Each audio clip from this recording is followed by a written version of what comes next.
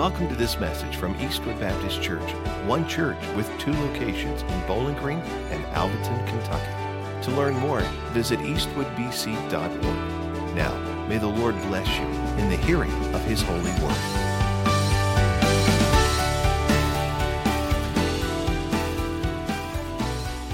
Grab your seat, grab your copy of God's Word. Go with me to Romans chapter 3. Romans chapter 3. You know, there are a lot of joys as a parent. For instance, like we just saw with me having the opportunity to baptize my son. But you know, when you think about just being a parent, man, one of the greatest privileges, one of the greatest joys is to watch your children play dress up and make believe. You know what I'm talking about? I mean, it is so much fun to see them do that. Like my oldest, when he was little, he used to love to pretend to be the world heavyweight champion of the WWE. He would pick out an intro song, and he'd put on that big old heavyweight championship belt that we got from Toys R Us, and he would crank it up and come running in and flex and pose and do all that stuff like he had seen John Cena do. It was so cute, and he'll probably want to kill me after this for telling you all that. Right? Or like my daughter, who loves to dress up and play make-believe in fancy dresses and get all dolled up, pretend like she's a bride on her wedding day. She's even roped her little brother into being the groom a few times. I've had a wedding or 10 right there in my living room. Or like my two youngest boys, I mean, they absolutely love to play dress up and pretend. It just seems like they change at the drop of a hat. I mean, from character to character. 1 minute, they're dressed like General George Washington and a member of the Continental Army. And then the next minute, they're cowboys.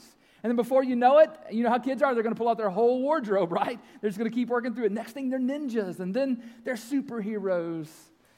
Children have an amazing ability to play pretend and to play make-believe, and it's really fun to watch.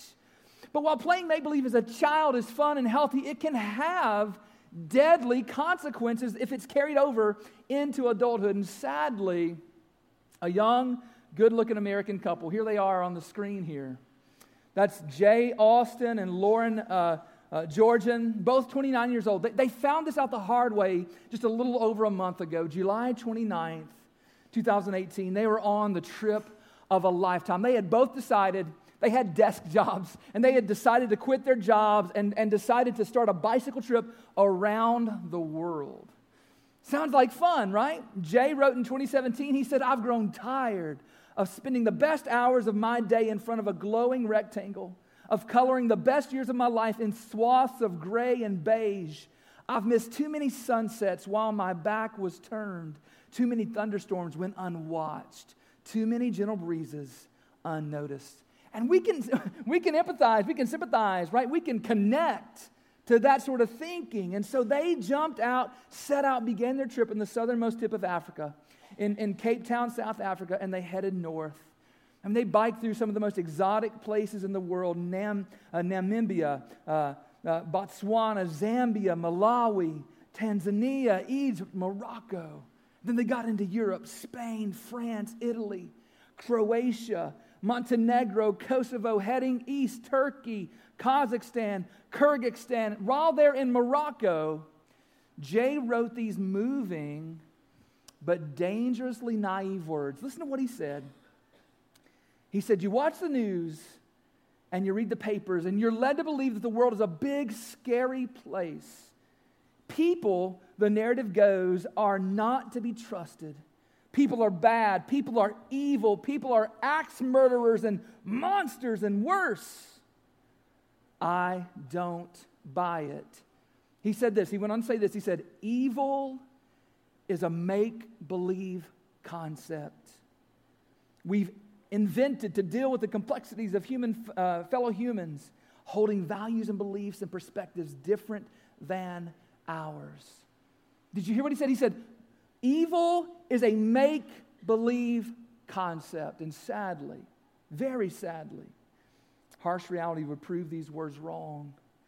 On that day in late July, the 369th day of their trip, as they biked near the nation of Afghanistan, through the nation of Tajikistan, I guess is how you say that, near ISIS-held territory, A car passed by them on the road only to do a sharp U-turn, come back to them at high speed, and ran them over, knocking them off their bikes. And then 5 men got out of that car, lurched over their fallen bodies, and stabbed this couple to death, along with 2 other cyclists who were riding with them. Beloved, I say to you this morning, evil is not make-believe. Evil is very real. And evil lives here on this planet. Today, as we continue our series called The Elephant in the Room, where we're taking on topics that most folks want to ignore. They're either too uncomfortable or too controversial. They're too deep or too upsetting. And so what do? We ignore it. Today's elephant in the room is the elephant of the sinfulness of man. You see, as a society, we're increasingly erasing the category of sin. The typical secular worldview would proclaim that mankind is at worst a blank slate, right? That tabula rasa that you heard about back in school. That we're this blank slate just ready to be written upon. But most folks today would go a step further and they would say that mankind is naturally good. You know, mankind is just this little innocent, beautiful little flower that's just trying to rise up and bloom in this harsh world. And when evil happens, society, what do? We try to explain it away. We do everything in our power to explain it away. It just can't be that person's fault, we say. It must have been the home they were brought up in. They must have been bullied at school. They must have some sort of untreated medical issue. They must have been mistreated some way because this is not how people naturally act, the world says. Or often the world tries to place labels on them that dehumanize them.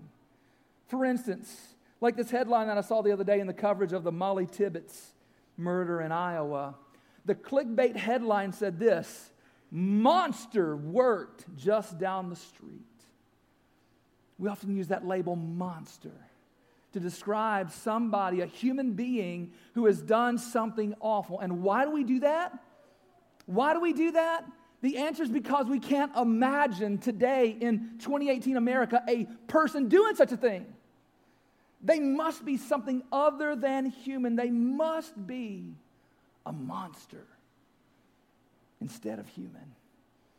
But I say to you this morning, beloved, they are not monsters. In fact, if I were to put up here pictures of serial killers that you had never seen or heard of, you could not pick them out of a lineup by simply looking at them. It's not that they are different. It's that they are sinful human beings who act on their sinfulness. So, beloved, worldview has consequences, doesn't it? And that's why it's so important for us to have a biblical worldview this morning. So here's today's takeaway. Today's takeaway is this: I want you and me to resist the cultural pressure to explain away evil. In other words, I'm calling you this morning to call it what it is and resist moving into the land of make-believe. That's the land of make-believe, is pretending that evil is not real.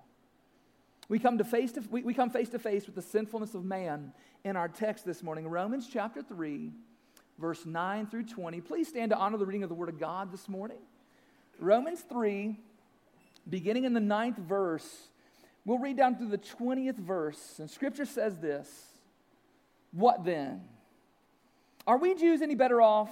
No, not at all. For we have already charged that all, both Jews and Greeks, are under sin, as it's written. And here it is. We're going to come face to face with human sinfulness here. None is righteous, no, not one. No one understands. No one seeks for God. All have turned aside. Together they've become worthless. No one does good, not even one. Their throat is an open grave. They use their tongues to deceive. The venom of asps is under their lips. Their mouth is full of curses and bitterness. Their feet are swift to shed blood. In their paths are ruin and misery, and the way of peace they have not known. There is no fear of God before their eyes. Now we know that whatever the law says, it speaks to those who are under the law, so that every mouth may be stopped and the whole world may be held accountable to God. For by the works of the law, no human being will be justified in his sight, since through the law comes knowledge of sin. Let's pray together this morning. Father, in the name of Jesus, help us to see the world as you have revealed it to be. God, this morning we stand on the sufficiency of your Scripture. We throw out psychology, we throw out sociology, we throw out all those things and put them under the lordship of your Bible, of your Word, God. We want to think how you think. Father, even when it's not rosy, even when it's not the way we would hope it to be, God, help us today to see the world as you see it. And God, if there's anybody under the sound of my voice today who is yet to repent and believe on Jesus, we pray today would be the day they would see their need for Christ and would run to him in faith and love. It's in Jesus' name we ask this, and all God's people said, amen. Go ahead and grab your seats there. You know, guys, that's a really sobering story, but it's a real story. It's reality, right? Human worldview, our worldview has consequences, and we've got to be careful. We've got to see the world how God sees it. So to help you and me to resist this cultural pressure to explain away evil, I want to share 4 truths with you this morning. The first truth is this, is that mankind is naturally evil. I know that's hard for some of you to hear. It's hard for me to say it. But the question that I have before you this morning is, are we going to be a people of observation, or are we going to be people of revelation? Those are going to take you through 2 totally different destinations, right? Those are 2 totally different paths. I'm calling you to be people of revelation, right? You see, here in the Bible, the revealed Word of God, we see the truth, the unsavory truth, but it's truth nonetheless, that mankind is naturally evil. God, through Paul, makes that abundantly clear here in our text. Romans 3, verse 9. He says, for we have already charged that all, both Jews and Greeks, are under sin. Now, when the Bible says Jews and Greeks, he's basically saying the entirety of mankind. Because in Bible lingo, you are either a Jew or a Gentile, and the Gentiles here are represented by the Greek people. And so he's saying the entirety of mankind. Let's just be honest. That's a radical statement. Every man is under sin. Every woman is under sin. Every boy and girl is under sin. And then Paul begins to give evidence. He doesn't just make the statement, he then backs it up here, illustrates the validity of what he's just said. He basically lines up quote after quote from the book of Psalms for his evidence. He says, no one naturally seeks the true God. And that's true. You see, we naturally rebel against God, against the real God, and we chase after idols. He says no one naturally does good. In fact, we know this well from Isaiah 64, verse 6, that even our righteous deeds are as filthy rags. In that King James language, he says here in Isaiah 64, 6, we have all become like one who is unclean. And listen to this, and all of our righteous deeds are like a polluted garment. We all fade like a leaf, and listen, and our iniquities like the wind take us away. That means the gravity of our depravity pulls you and me into sin. Paul in Romans 3 continues on. He says, we naturally lie. My mom and daddy never had to teach me how to lie. They had to teach me how to tell the truth, and it's the same way with all of us here. We naturally spew out curses. We naturally spew out bitterness. We naturally respond with violence. Now, the pop psychologists, they would all stand in great protest. to what I've just said. No, preacher, it's not a nature issue, they would say. It's a nurture issue. Those people have just not been brought up in the right home or with the right sort of thinking or the right type of education. But Scripture is crystal clear. Crystal clear. Ephesians chapter 2, verse 1, 2, and 3 says, "And you were dead in the trespasses and sins, in which you once walked, following the course of this world, following the prince of the power of the air, the spirit that is now at work in the sons of disobedience, among whom we all once lived in the passions of our flesh, carrying out the desires of the body and the mind," and listen to this, "and were by nature children of wrath like the rest of mankind." Now, did God here say that we are children of wrath by nature or by nurture? Which one did God say? By nature. It doesn't say, "and you were by nurture children of wrath." It says you were by nature children of wrath. Mankind. A biblical worldview says that mankind is naturally wicked, naturally evil. In fact, it was David, King David, who declared about himself in Psalm 51:5. He said, "Behold, I was brought forth in iniquity, and in sin did my mother conceive me." He's not talking about the environment that he was born into. He's talking about the internal constitution, the reality of his sin nature. From the moment that you and I are conceived, we are conceived with a sin nature. The curse of Adam is passed on to each person as they come into existence. That's true of every one of us. Of every one of us. And I know, man, that does not make for a great birth announcement, right? I mean, that's just, they're all cute and cuddly and all those things. But again, biblical worldview, guys. Biblical worldview. It's true. And if we're going to resist the cultural pressure to explain away evil, then we must hold to the biblical truth that mankind is naturally evil. Every one of us. Ben Simpson is naturally evil. That's the first truth. The second truth is that you need to understand this morning is that what God says is evil is evil. This is so important. What God says is evil is evil. You see, the reason the sinfulness of man is the elephant in the room is because people don't want to think of their sin as being sinful. That's the mindset of our politically correct postmodern culture. Dan Pagoda, he once had this church cartoon, kind of like the political cartoons that you see in the newspapers. He had this church cartoon pictured with these four people with very concerned faces across the desk from the pastor. And one of them had in their hands this clipboard that was full of signatures on it. And the spokesman for the group in the cartoon, he said to the pastor, "This petition, pastor, requests changing the term sinner to person who is morally challenged." I mean, isn't that the culture we live in? We don't want to call it sin. We want to call it the person who is morally challenged. That doesn't even sound like satire in 2018, does it? That sounds like reality. That sounds like a meeting that some pastor somewhere is having right now with his church board. We don't want to call sin, sin. We want to make believe like everything's okay. People want to make believe like they are holy and righteous in and of themselves. But in order to do that, what do we have to do? We have to redefine what sin is. We have to change the categories so that their actions no longer fall into the category of sin. And the most prevalent instance of this redefinition of sin in society today is the sin of homosexuality.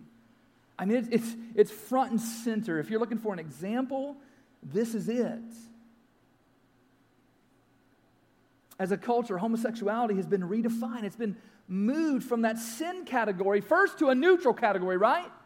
That's where it went first, right? Because oftentimes these redefinitions, they don't come all at once because the change is too sweeping. It takes incrementalism. It takes progressive steps until they get to where they eventually want to go. And so at first they said, let's just move it into the neutral category. Live and let live. Let them do what they want to do. Right? What's right for them is right for them.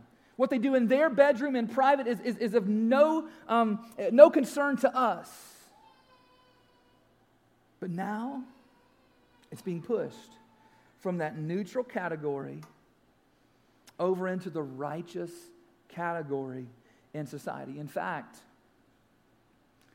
even amongst Christian churches, there are those who would say, unabashedly, proudly would say, that homosexuality is righteous. They wouldn't even say it's maybe not the best thing to do. They would say that it is righteous. In fact, they would happily place homosexuals in church leadership, even installing them as pastors and as bishops. But beloved, I want to say to you this morning, it is not up to you and to me to define what sin is and what sin is not. Whose job is that? That's God's job. That is God's job. What God says is evil, you and I must declare that that is evil. God in His grace. You see, this book is filled with God's grace, not just the grace that forgives sin, but grace that shows us this is sin. Don't go there. And He said time and time again, He's given us list after list after list to say, this is not righteous. Here in our text, Romans 3, we see that lying is evil, that shedding blood or murder is evil. Of course, you're well aware of the Ten Commandments. If you're looking for a list, you go to the original list, right? The Ten Commandments. Worshiping other gods is evil. And maybe you're not even, maybe that word itself makes you cringe. Evil. Ben, is it really evil? If God says it's evil, it's evil. Making an image of God is evil. Taking the name of God in vain is evil. Not resting in God is evil. Dishonoring your parents is evil. Murder is evil. Adultery is evil. Stealing is evil. Lying is evil. Coveting is evil. That's the Ten Commandments. Every one of those tells us this is out of bounds. Don't cross it. Don't do that. 1 Corinthians 6, 9 through 10, we read this. Or do you not know that the unrighteous will not inherit the kingdom of God? Do not be deceived. Neither the sexually immoral, nor idolaters, nor adulterers, nor men who practice homosexuality, nor thieves, nor the greedy, nor drunkards, nor revilers, nor swindlers will inherit the kingdom of God. Galatians 5, 19 through 21 says, now the works of the flesh are evident.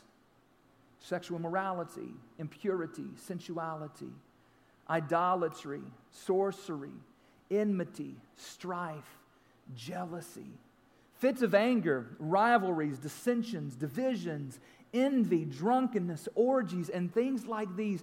I'll warn you, as I've warned you before, that those who do such things will not inherit the kingdom of God. Beloved, what we have in those lists is the grace of God who has revealed to us unchanging moral standards. You know, I was a sociology major, and one of the big theories in sociology is the social construct of truth. And I want to say to you today, there is no such thing. That is a lie from the pits of hell. God is the definer and the arbiter of truth. And what He has defined is the same yesterday and today and forever. Just like God is the same yesterday, today, and forever. You see, these moral standards, they come from His character and from His nature. Just as God does not change, these moral standards do not change. They're the same in Alvaton as they are in Beijing. No matter when it is. No matter where it is, no matter who it is, we do not have the authority to change them. We would be fools to change them, and we would be wise to heed them. What God says is evil is evil. That's the second truth. The third truth to help you resist the cultural pressure to explain away evil is the gospel is the answer to overcoming evil. Amen? The gospel is the answer. Now, you might have said, no, Smith & Wesson is the answer. That's not the ultimate answer. That only holds back sin. It does not cure sin. It may put the fear of someone in somebody, but it does not cure sin. You see, God has given us the answer in Scripture. And we don't have to go to the secular psychologies and the secular mindsets and the secular answers. If we'll only just read just a little bit further here in Romans 3, we see the answer spelled out in detail. We get the summary of the problem right here in verse 19 and 20. Where God says, now we know that whatever the law says, it speaks to those who were under the law, so that every mouth may be closed and that all the world may become accountable to God. Because by the works of the law, no flesh will be justified in His sight, for through the law comes the knowledge of sin. So when you and I come face to face with the moral law of God, our mouths are by necessity shut. None of us can stand and say, not me, God. There is no evil in me. There is no wickedness in me. There is no sin in me. Because when the law is brought near and brought to bear on our actions, it becomes painfully obvious that we are sinners. So what's the answer? The answer, church, is Jesus. Jesus is the answer. Just read a little bit further in Romans 3, verse 21 through 24. Now, apart from the law, Scripture says, the righteousness of God has been manifested, being witnessed by the law and the prophets, even the righteousness of God through faith in Jesus Christ, for all those who believe, for there's no distinction. For all have sinned and fall short of the glory of God, being justified as a gift by His grace through the redemption which is in Christ Jesus. Now, in this text here, this is a really thick argument for the righteousness of God. How can God save sinners? And it's a really thick explanation here. But basically, God is not letting sin go unpunished. Christ took the punishment for us. That's what He's getting at here. Sin is punished. Either you pay for your sin or Christ paid for your sin. This is how we become righteous before God, by repenting of sin and trusting in Jesus Christ. But not only is that how we become righteous before God, this is how, and we need to get this in our brains, church, this is how we extend righteousness on the earth through the gospel of Jesus Christ. Do you want to see righteousness grow, not just in your own heart, but in this community right here? Do you want Alvaton and Scottsville and Bowling Green to be more righteous? Then you've got to extend the gospel of Jesus Christ. The ultimate answer is not a well-armed army.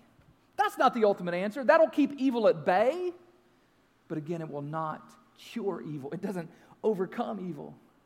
A better education? That's not the answer. I want the whole world to know more. But ultimately, an education does not overcome the heart issue that a person has. Money, that's what we try to do as America, right?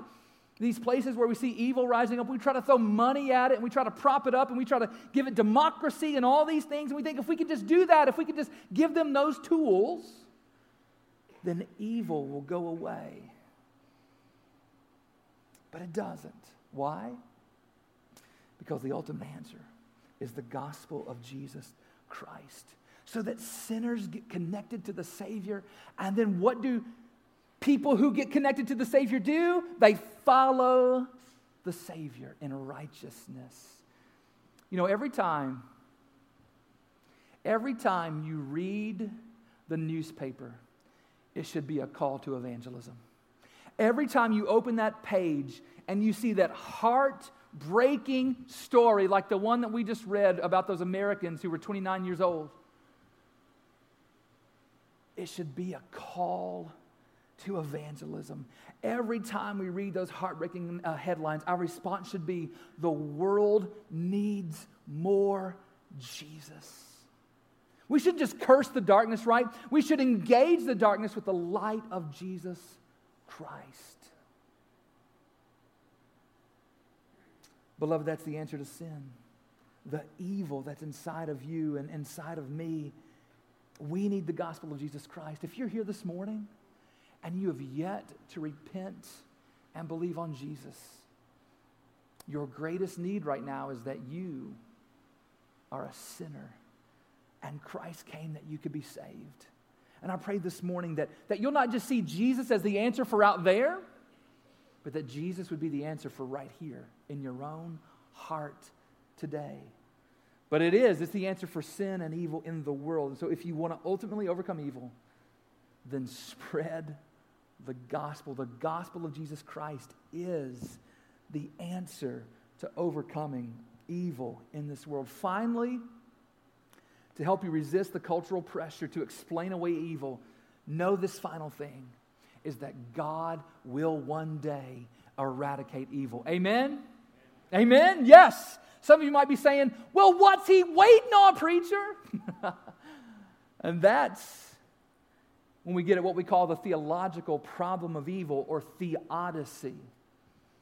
How can God let wickedness continue? Why is he standing idly by? And the answer is, he isn't. God is not standing idly by. God is working out a plan to do two things, according to Scripture.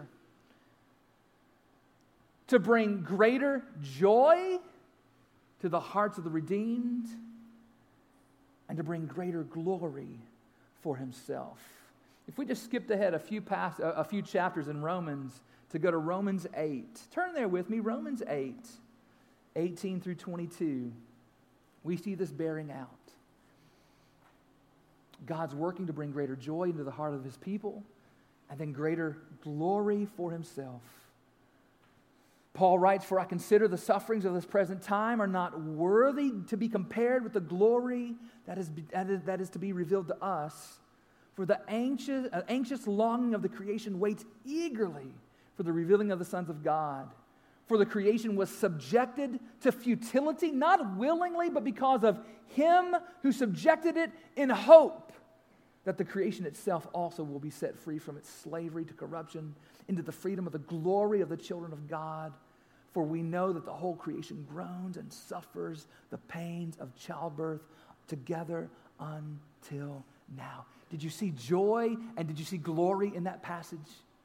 Why is God waiting? Why is God allowing those things to happen? And the answer is, theologically, and it could be a whole different sermon, is that God is working out a plan to bring greater joy into the heart of his people and greater glory for himself. And you and I are tempted to sit and say, in judgment against God, I'd do it different. I would do it different, God. And I would say back to you, who are you, O man, to question Almighty God, who is perfect in wisdom, who is perfect in justice, who is perfect in mercy and every attribute you can think of? Who are you to say, God, I would do it a different way? Scripture's clear. Our ways are not God's ways.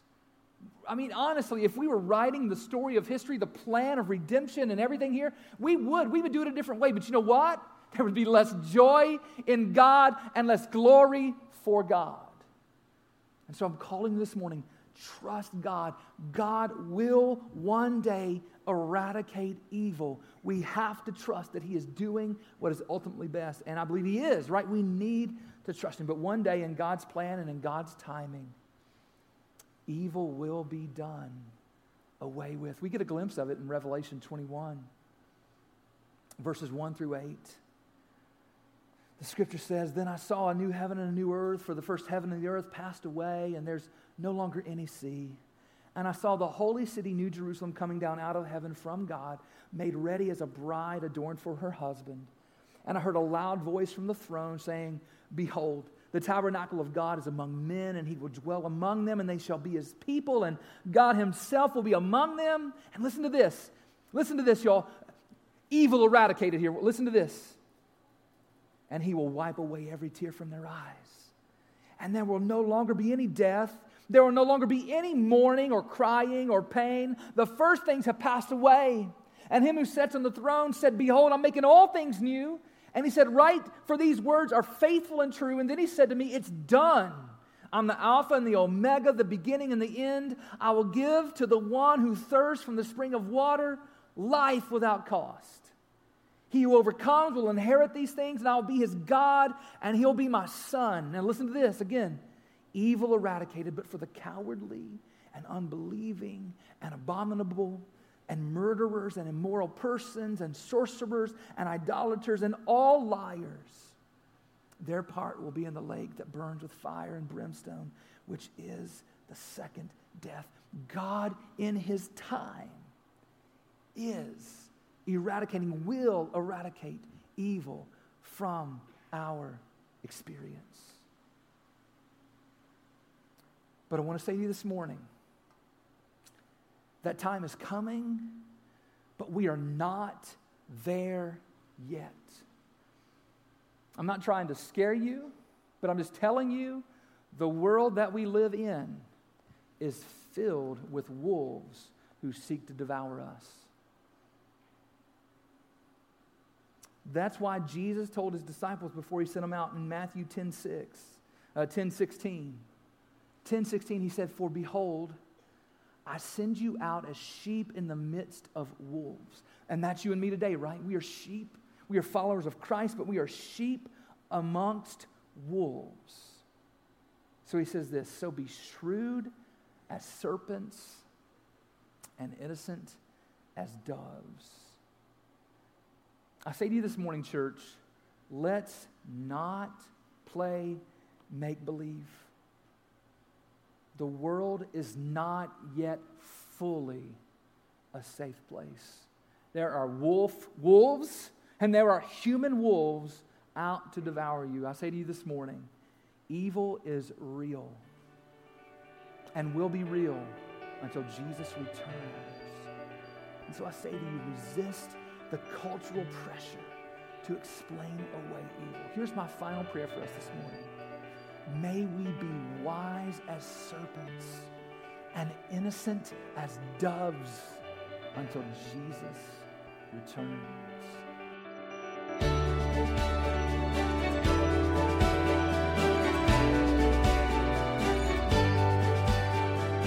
Hi there, this is Pastor Ben.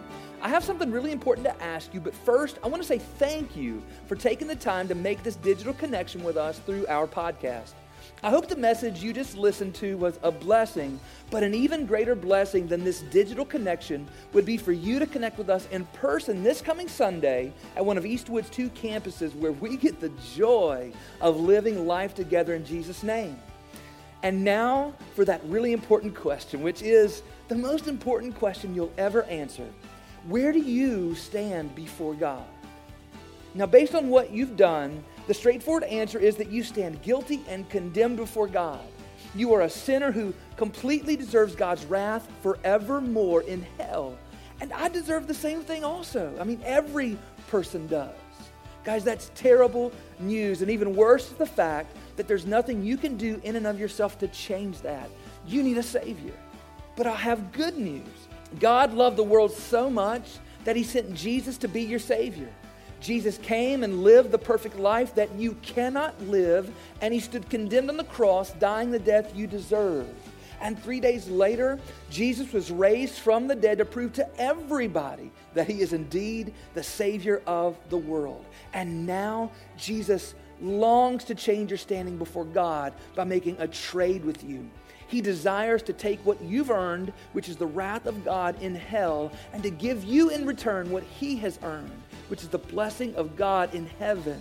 When this trade happens, instead of standing guilty and condemned before God, you will stand forgiven and righteous with the promise of everlasting life. So what must you do to have your standing before God changed? First, admit to God you are a sinner. Second, hate your sins. Turn from them and ask God to forgive you. And finally, turn to Jesus in faith and love, putting your complete hope in Jesus' life, death, and resurrection, and follow him until the day you die. Wherever you are listening to this podcast, Jesus is ready to make this trade with you. And I pray that you would trust in Jesus and be saved. Thank you again for connecting with us, and I hope to see you soon at Eastwood Baptist Church.